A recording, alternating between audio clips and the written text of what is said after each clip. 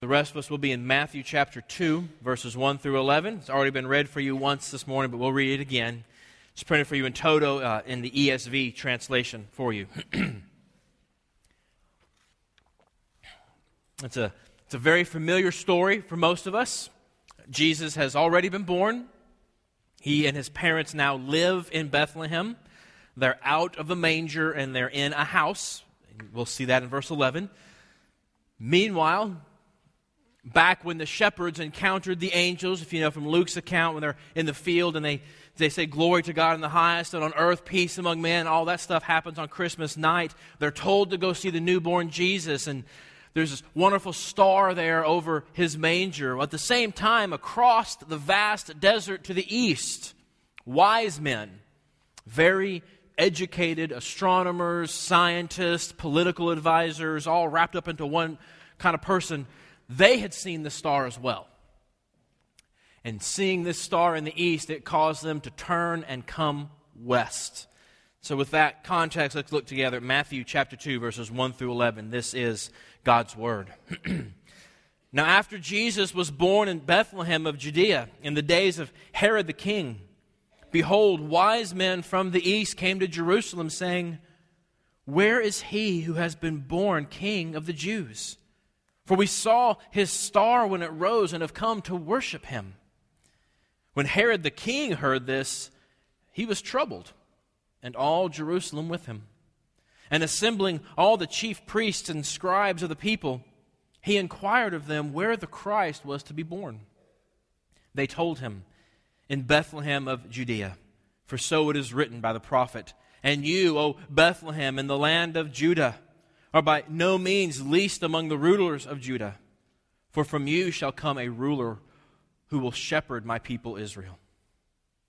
Then Herod summoned the wise men secretly and ascertained from them what time the star had appeared. And he sent them to Bethlehem, saying, 'Go and search diligently for the child. And when you have found him, bring me word that I too may come and worship him.' After listening to the king, they went on their way. And behold, the star that they had seen when it rose went before them until it came to rest over the place where the child was. When they saw the star, they rejoiced exceedingly with great joy. And going into the house, they saw the child with Mary, his mother, and they fell down and worshipped him. Then opening their treasures, they offered him gifts of gold, frankincense, and myrrh." Let's pray together. Father God, as we come to your word, Lord, we ask that you would open your word up to us. Lord, we ask that you would take this, a very familiar story, and yet show us your truth, perhaps new to us. May we see Christ again as our Savior. We ask this, Lord, in Jesus' name. Amen. So a couple quick caveats before we begin. One, we're giving the slide people the morning off for the sermon, so there's no sermon slides, okay? So I am going to refer to the children's translation a couple times, but I'll read slow so you can follow along. You're not going to have anything to read this time. And second thing I want to just clarify before we begin is that we all get caught up in the star questions when it comes to this text. And that's not the point of the text. We're not going to talk about the star, because the point that Matthew wants to make as a Jewish Christian writing to Jewish people, trying to get them to understand Christianity, is that Gentiles have come to worship this new king. Because God has a heart for the nations. And so as part of our Advent joy, we get to see that these wise men come from the east in response to the coming of Jesus. They come west. And so with that in mind, I want to give you a theme to help you remember what we're going to talk about today. Maybe you can use this at family worship later in the week or over lunch if you're talking about the sermon. Perhaps, here's what we're going to talk about today. The people seeking Jesus come to us.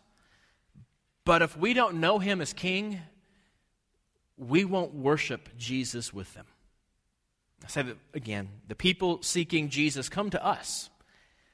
But if we don't know him as king, we won't worship Jesus with them. And so we're going to see today that we have people coming and they're seeking an unknown king, and they come to those who know about an unsought Christ, But when they finally get to see him, they do worship him. So let's look at that together. Seeking an unknown king. It starts out really rather humorous if you think about this through the eyes of Matthew, a first century Jewish Christian writing to first century Jews. It's kind of funny because, well, Herod is here. Herod, who by all accounts was a very effective king, actually. He was a military ruler. He did lots of public works. He built the very lavish temple in which our Lord walked around in his ministry. He had a very effective poverty relief program. He was a very good king, and verse 1 tells us that he is, quote, the king. And then these foreigners show up. And the Greek verb, the way it's written, makes it seem as if they're walking down Russell Street or going all over the campus estate, asking everybody they can, hey, where's your king? And it's funny because they have a king. It's Herod. And they're obviously looking for someone else. So who are these guys? These guys are wise men, is what we're often told. It's in Greek, it's magi, where we get the word magic from. These magi were from the east at this point in history, east of the Roman Empire. It's called the Parthian Empire. It's where Babylon and Persia used to be, and now they were part of this empire.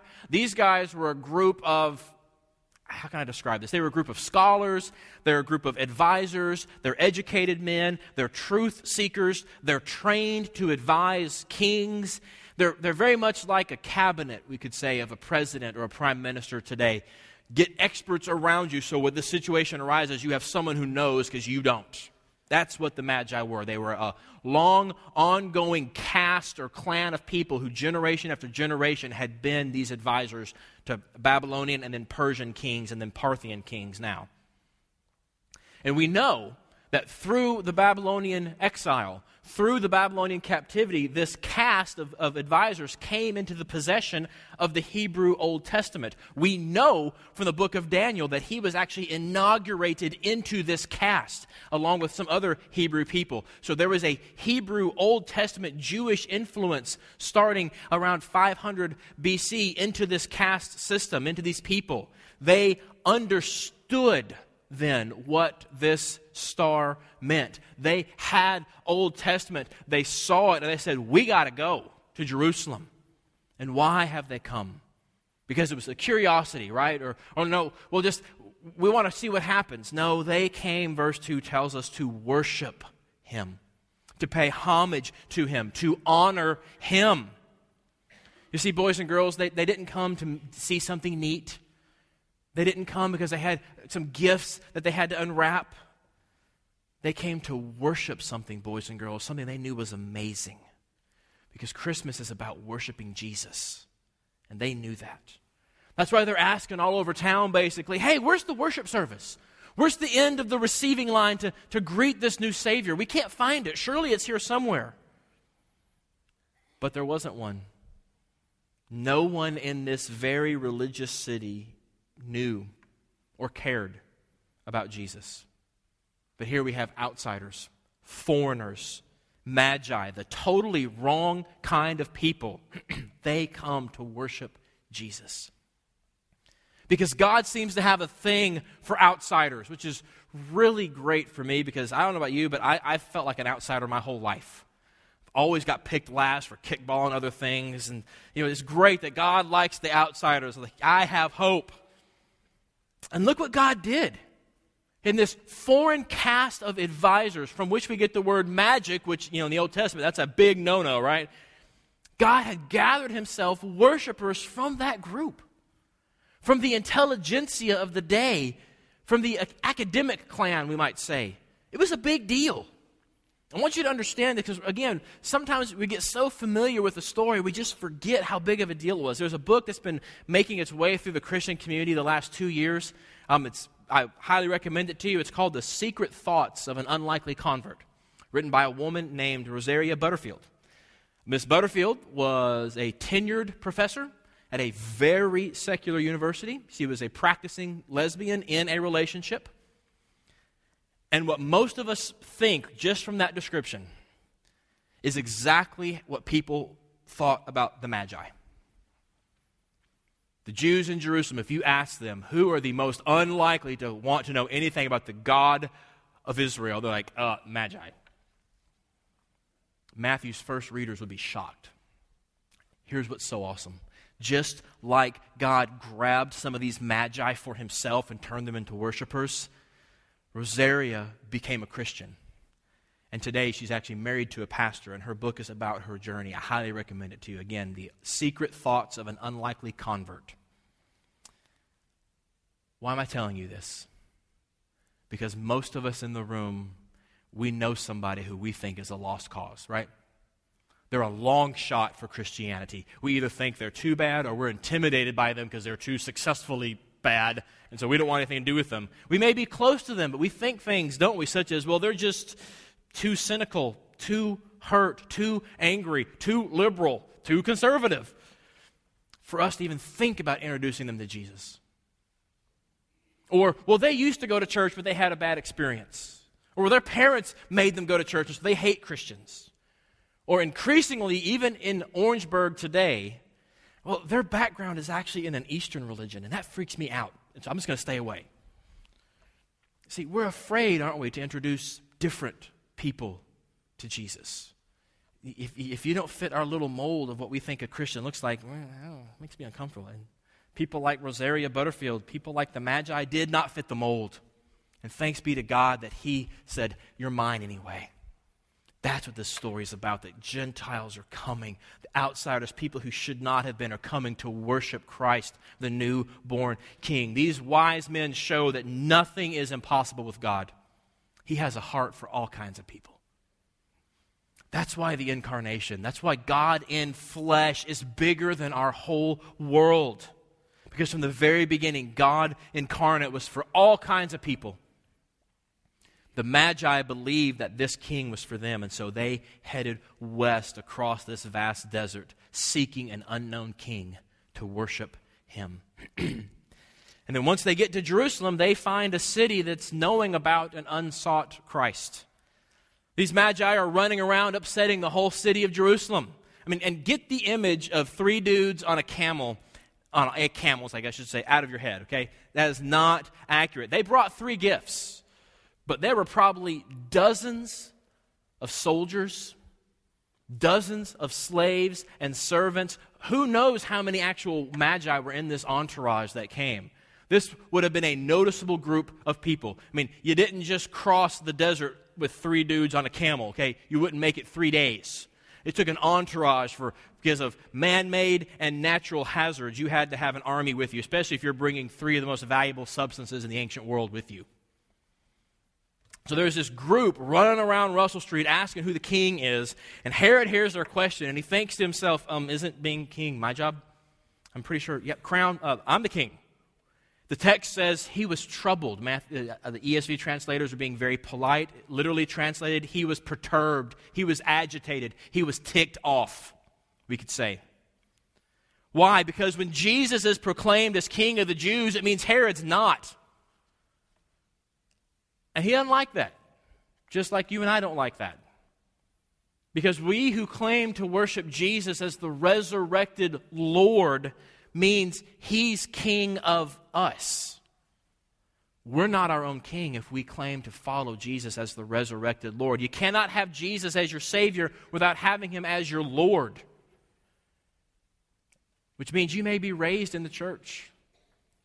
You may know certain verses by heart. You may know certain answers. You may consider yourself a Christian. But if we are not submitting our lives to Jesus as our King, we're not Christians in any way the New Testament would recognize. If there's not at least a little bit of agitation in your heart at what I just said, you don't get it yet. Herod got it. If he's king, that means I'm not, and I kind of like being king. I like being in charge. I want to do this. So Herod's like, I got this. Thank you very much. See, this is why real evangelism, the real message of the gospel, makes people mad. Those of you who've actually done evangelism, you know you very rarely get the vanilla response of, that's great, see ya. You get people who are either ecstatic or they're angry. Because the message is not be good and behave. Be moral. Be a nice person. The message is that there is a Savior who forgives you and makes you good because you're not good right now. And if you submit to him as your master, as your king, he will make you good and make you part of his family. He will forgive you. And many people are like Herod. They don't want to submit to another king. But it's not just the unreligious people like Herod. That's too easy of a pot shot to take. It's the religious leaders in this text as well. All of us, I want to listen to how we did this for the kids. Boys and girls, get out your little bulletin. Let's look together at your verse 4. Here's what's going on. Herod called together the Bible teachers and pastors in Jerusalem and asked them, where is the Christ supposed to be born? See, he wants a straight answer. So he calls together, put these things in context. He calls together the liberal university professor, and he calls together the conservative fundamentalist pastor. And he puts them together and says, okay, I know y'all don't like each other. What does the text say? And I know you'll both give me the right answer. And right away, verse 5 and 6, they read like they know immediately. I mean, we could say they're like, duh, Herod, Bible fail. I mean, everybody knows that. It's in Bethlehem. And here's where it gets sad and kind of scary. These experts on the Bible, these people who knew about the prophecies just like that, these people who saw the Magi and their entourage messing up Jerusalem, who'd heard about the star. Maybe they'd even seen the star, and Bethlehem's only like 4 to 6 miles away from Jerusalem. It's kind of obvious. Everything they had devoted their lives to is coming to fruition in their lifetime right before their eyes. And there is nothing in this text about them heading to Bethlehem themselves. See, dear flock, you can know the Bible and you can miss Jesus. You can know his stats. You can know his win-loss record. You can know his miracle percentage, but you cannot know him. So often, those of us who are religious, who are knowledgeable, or who think they have it all together are the least responsive to Jesus. A few moments ago, we reminded ourselves that the Magi were the wrong kind of person. They were outsiders, and that God seems to favor outsiders. Those the culture wants to kind of throw away or say, you're not as good as these people are. God seems to bring those kind of people to himself more than any others. In fact, often those are the kind of people that are around a growing church. And so it's actually one of the objections that you hear to Christianity, especially in a more metropolitan setting, is you're going to hear things like, well, the church is full of a bunch of losers. I don't want to go there. Because growing churches tend to be full of people who are not life's winners. Which is, in my mind, actually a proof for the reality of the gospel. Because people who think they have it all together, who consider themselves to be life's winners, they don't think that they lack or need something in their life. They're not thirsty. They're not looking for anything. They think, I've got it all together. They don't see themselves as marred by sin. They're not seeking after God. They're not looking for peace. See, that's very much the life of these religious leaders here. Both the liberal scholars and the conservative pastors. They're both spouting their Bible trivia with no compunction to go and see Jesus. Whereas the powerful philosopher, astrologer people from the evil empire over there that we all know God hates, they are coming to worship Christ, the newborn King. They know they are not the right kind of person to come and worship a Jewish king. But they come from their lack. They come from their need. They come from their desire to know this king. Like most Christians come. They come helpless, needy, and not having it all together and just hoping they get to get in. Oh, see, but the promise of God to that little town of Bethlehem is just that. God would send a king to take care of his needy people, is what that verse says, they quote. Again, boys and girls, look with me at your verse 6. This has to do with you too. Verse 6 says this, Bethlehem in Judah, you are a very important place. Out of you will come a king who will take care of my people. You see, boys and girls, the religious people didn't want to be taken care of. They thought they were okay. They didn't care. Boys and girls, we want you to learn stuff in Sunday school. We want you to learn stuff in worship. We want you to learn things at home with your parents. But more than having the right answers, your parents, your Sunday school teachers, your pastor, we want you to know that you need Jesus. So ask your parents about that. Ask your parents, what does it mean to need Jesus? And you'll understand better that it's not just about answering the questions. See, for all of us, we need to examine our hearts as we look at these religious leaders and make sure that we know Jesus, not just know about Jesus. We don't want to be like these religious leaders, only caring to have the knowledge. Because when the people seeking Jesus come to us, if we don't know him as king, we will not worship Jesus with them. So these magi came. They came seeking a king they didn't know. And they found a people who knew about him but didn't seek him. But finally, we get to see the Magi worshiping the seen Lord. We jump forward to verse 11. The Magi don't wait around for the Jews. They hear Bethlehem's the place, and they hit the road, Jack. And they go to a house in verse 11, not a manger. I'm sorry, I know we love the little manger scenes with the three wise men around. Sorry, this is like a year and a half to 2 years later. They weren't there. They're in a house. They live in Bethlehem now. Jesus was running around as a toddler. And they see him.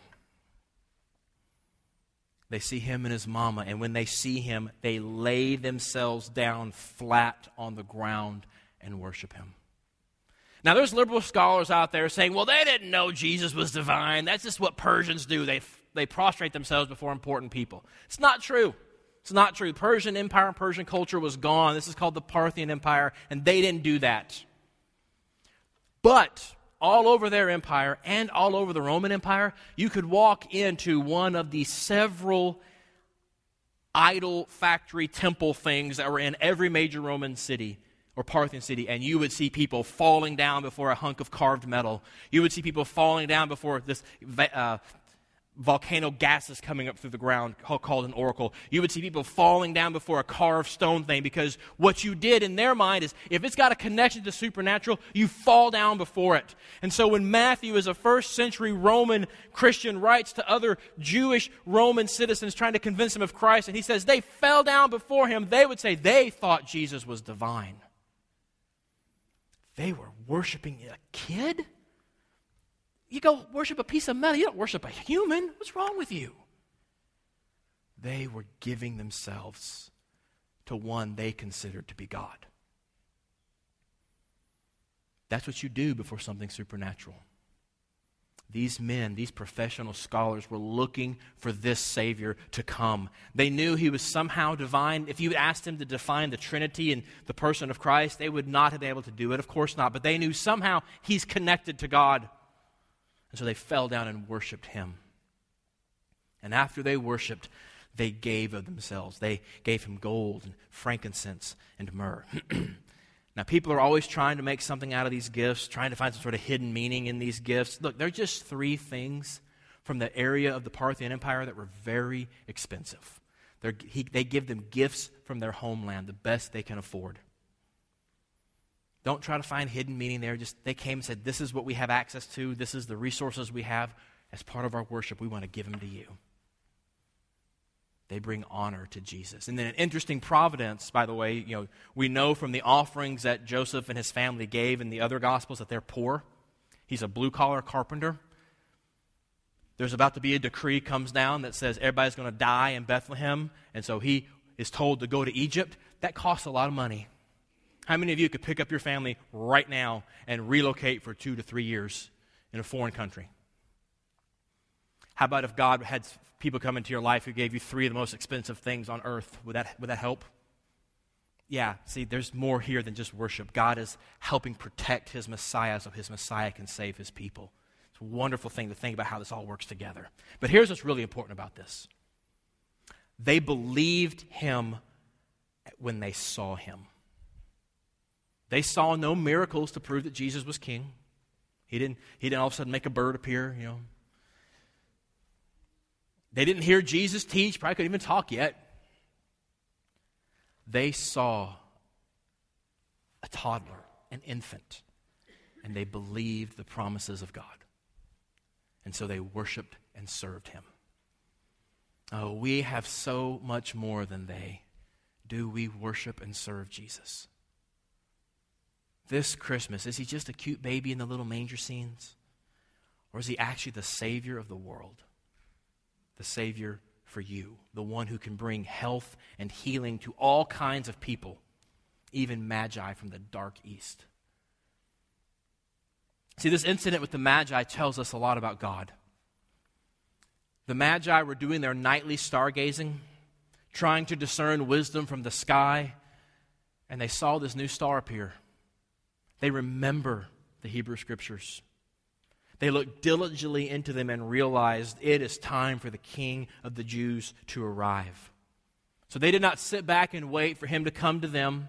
No, they went to the child because he could not come to them. These magi make this incredible journey to encounter King Jesus. Oh, the message of Christmas. The beauty of the incarnation. It's bigger than our whole world because King Jesus made an incredible journey to encounter us. God's people needed help, but he did not sit back and say, okay, here's my rules, obey them, and then I'll help you. Come on, jump through my hoops. Be a good little dog. No. He came when his people could not and said, you know what, I'm going to come to you and get you out of the pit because you're stuck. That's why Christmas is bigger than our whole world, because he comes down to those who cannot come up. He gets inside of our flesh. He takes one of our bodies so he can draw us near with very real arms and embrace us with a very real love through Jesus Christ. That's the gospel.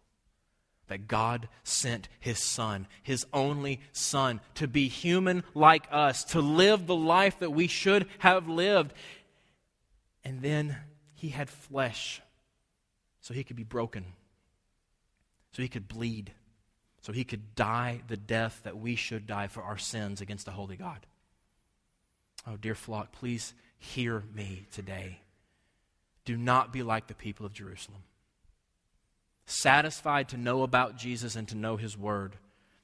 To like the stories that we read. To know the content but not know Jesus. All the joy we feel at Christmas. The presents, the family, the trees. All those things are wonderful. They're great gifts. But they are not knowing Jesus. All those things are wonderful, but they're a very small Christmas. But Christmas is bigger than our whole world because Jesus came as king for you. Jesus came down to be your king. He's the only master who says, you are going to fail me, but I have died already for your failures. So when you fail, I can forgive you. This Christmas, this moment, embrace this Jesus as your king. The resurrected King of Kings. Let your heart fall down before him in worship. Open up your life's treasures to him and give yourself to King Jesus. You will find fulfillment and peace and joy, and you will understand why I keep saying Christmas is bigger than our whole world. Let's pray together. Now, gracious God and Heavenly Father, Lord, we confess that we are often very familiar with so many things in church world and in your word, and we're not moved by them as we should be. We are very often like this Jerusalem, knowing but not caring. Oh Lord, would you help us to have the eyes of an outsider, to see afresh the beauty of your gospel, and then to seek out our Lord Jesus. Would you draw us to yourself as you drew these magi to yourself? Oh Lord, we ask that as Jesus Christ has been lifted up, you would be true and draw all people to yourself. This Christmas, Holy Spirit, would you come and open up our hearts to give ourselves back to you.